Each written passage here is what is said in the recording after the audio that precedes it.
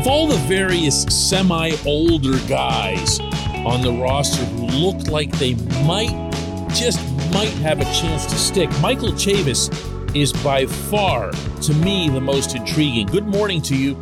Good Friday morning. I'm Dan Kovacevic of DK Pittsburgh Sports. This is Daily Shot of Pirates. Comes your way bright and early every weekday if you're into football and or hockey. I also offer daily shots of Steelers and Penguins, where you found this. Pirates 8, Cubs 7 in the 10th inning. I was over there covering for DK Pittsburgh Sports. Have a full column up that I hope you can check out on the website. And there probably wasn't anyone on the field from either side who played a bigger role in the outcome than Chavis did. And all of it was late, as Derek Shelton would joke later on that Chavis had maybe 25 of the best minutes he'd seen all season. Chavis hit the tying home run in the 8th inning after the Cubs had overtaken the Pirates. Pirates blew a 6-2 lead. But Chavis made it 7-7. Then out in the field, Chavis makes an outstanding decision and then an outstanding play, throwing out a runner at home, going against his body after backhanding a bouncer. Really, really well done. And then the 10th inning comes along. Brian Hayes is the automatic runner at second base. Brian Reynolds is intentionally walked. A little bit of a show of disrespect for Chavis, although I actually kind of find that to be sound strategy, meaning, putting the guy on, hoping for the double play, especially if, he's Reynolds in this lineup and as hot as Reynolds has been. But Chavis reaches out and pokes what looks like a pop-up off the bat, but you can see that it's going to fall into no man's land in right field. Hayes is going the whole time. Collision at the plate. Hayes slides head first, makes it in. And that's like kind of a hat trick for this guy. And he's been a good player. He's also been a good citizen. I'm sure you can gather that just from his intonation in his interviews. Really, really outgoing and genuinely so. Listen to some of him and his enthusiasm after this game. It's exciting. I love playing baseball, and those are those moments you kind of dream of, and it's funny, like there's been so many moments where I've been preparing to go up to bat or up to bat, you think about trying to create that. And of course, in this opportunity, I didn't try to hit a home run. I'm just trying to get a single, and I'm trying to be like team oriented, just get on base, have somebody pass the bat to somebody else. And of course, that time when you're not trying to do it, it does show up that way. So, that's kind of how God works in my life. Whenever I try to make something happen, he's like, no, it's not the plan. But that's just typical for my life. So I'm glad it all worked out. What you can't hear there is that he'll stand there at his stall and hold court like all day. The guy really, really enjoys the microphones and the cameras. In general, and on a lot of levels, he feels like the kind of guy you'd want to keep around. But how realistic and worth it is that? This portion of Daily Shot of Pirates is brought to you by our friends at North Shore Tavern. That's directly across Federal Street from PNC Park. It's home of Steak on a Stone, an eating experience, underscoring the word experience. The steak is brought to you partially cooked on an 800-degree stone, and you do the rest. It's a ton of fun, it's a great meal, and it's a baseball atmosphere like no other in Pittsburgh. North Shore Tavern, right across Federal Street from PNC Park. Now, Chavis is 26 years old. He's going to turn 27 in early August. Any reasonable outlook on this team's future would suggest to you that that's kind of a tough mix. It's not impossible. It's not unthinkable, especially if you're a pitcher. And when you couple Chavis's performance this season, and it's modest. He's a .256 hitter with 6 home runs, including the one yesterday, in semi-limited time. He hasn't been a star, but he's been good. And in a year where most of the offense has been anything but good, maybe he stands out a little more than he should. And the same goes for his defense. He's a 5'10" first baseman. That's never ideal. But he comes with pedigree. He was a first-round pick of the Red Sox in 2014.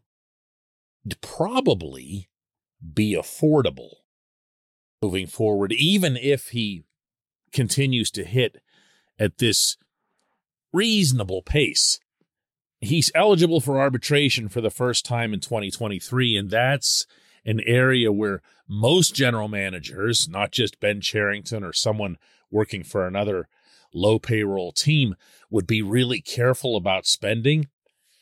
But it automatically takes you from a range like the one Chavis is in now, because he's what's called a 0 to 3 player, meaning in his first 3 years, he makes at or close to the big league minimum. He'd then be moving into probably something like $2 million, even $3 million. I'm probably going a little high on that. But, you know, if you see him as a role player, if you see him as someone who can move around the diamond a little bit, and he can. There's a lot of positions he can play. And you like what he brings to your team, not just from the production standpoint, but from the intangible standpoint, then maybe you think about it. That's one of those calls that has to involve the coaching staff, because you want to know, hey, what kind of an impact, if any, does he have on this room? How much has he helped younger players, even younger players who might arrive to take his job, because that's ultimately what's probably the optimal outcome. Think of it this way. If Mason Martin were to start hitting again in Indy, and it's been a while since he has, for anybody who hasn't checked in with that, if he were to start hitting and start sending a bunch of home runs over the fences down in AAA, that whole call would be renewed. Get him up here. He hits home runs. Well, he also profiles and looks like a first baseman. He's a pretty good defensive guy, too. And all that, he's a lefty, and, playing at PNC Park and everything else, it looks like it would be something that you'd want to have happen in 2022, even if it was just for a piece of the calendar year. Well, Chavis, you would just move him somewhere. You'd say, hey, man, you look like you could be a really useful utility / bench guy for us, in which case you could pay him the same way and around the same rate that you did Ben Gamel. I don't mean to rain on. I realize now as I'm talking that that's what this sounds like. He's been a good player. I hope he does get an arbitration contract. I wouldn't mind if he got an arbitration contract in Pittsburgh, as long as it came in the right overall context, as long as it made sense. I don't know that he's a starter. I don't know that he profiles as that on a team that's, better than this one. So, maybe you can just kind of move him where he's going to go. When we come back, J1Q.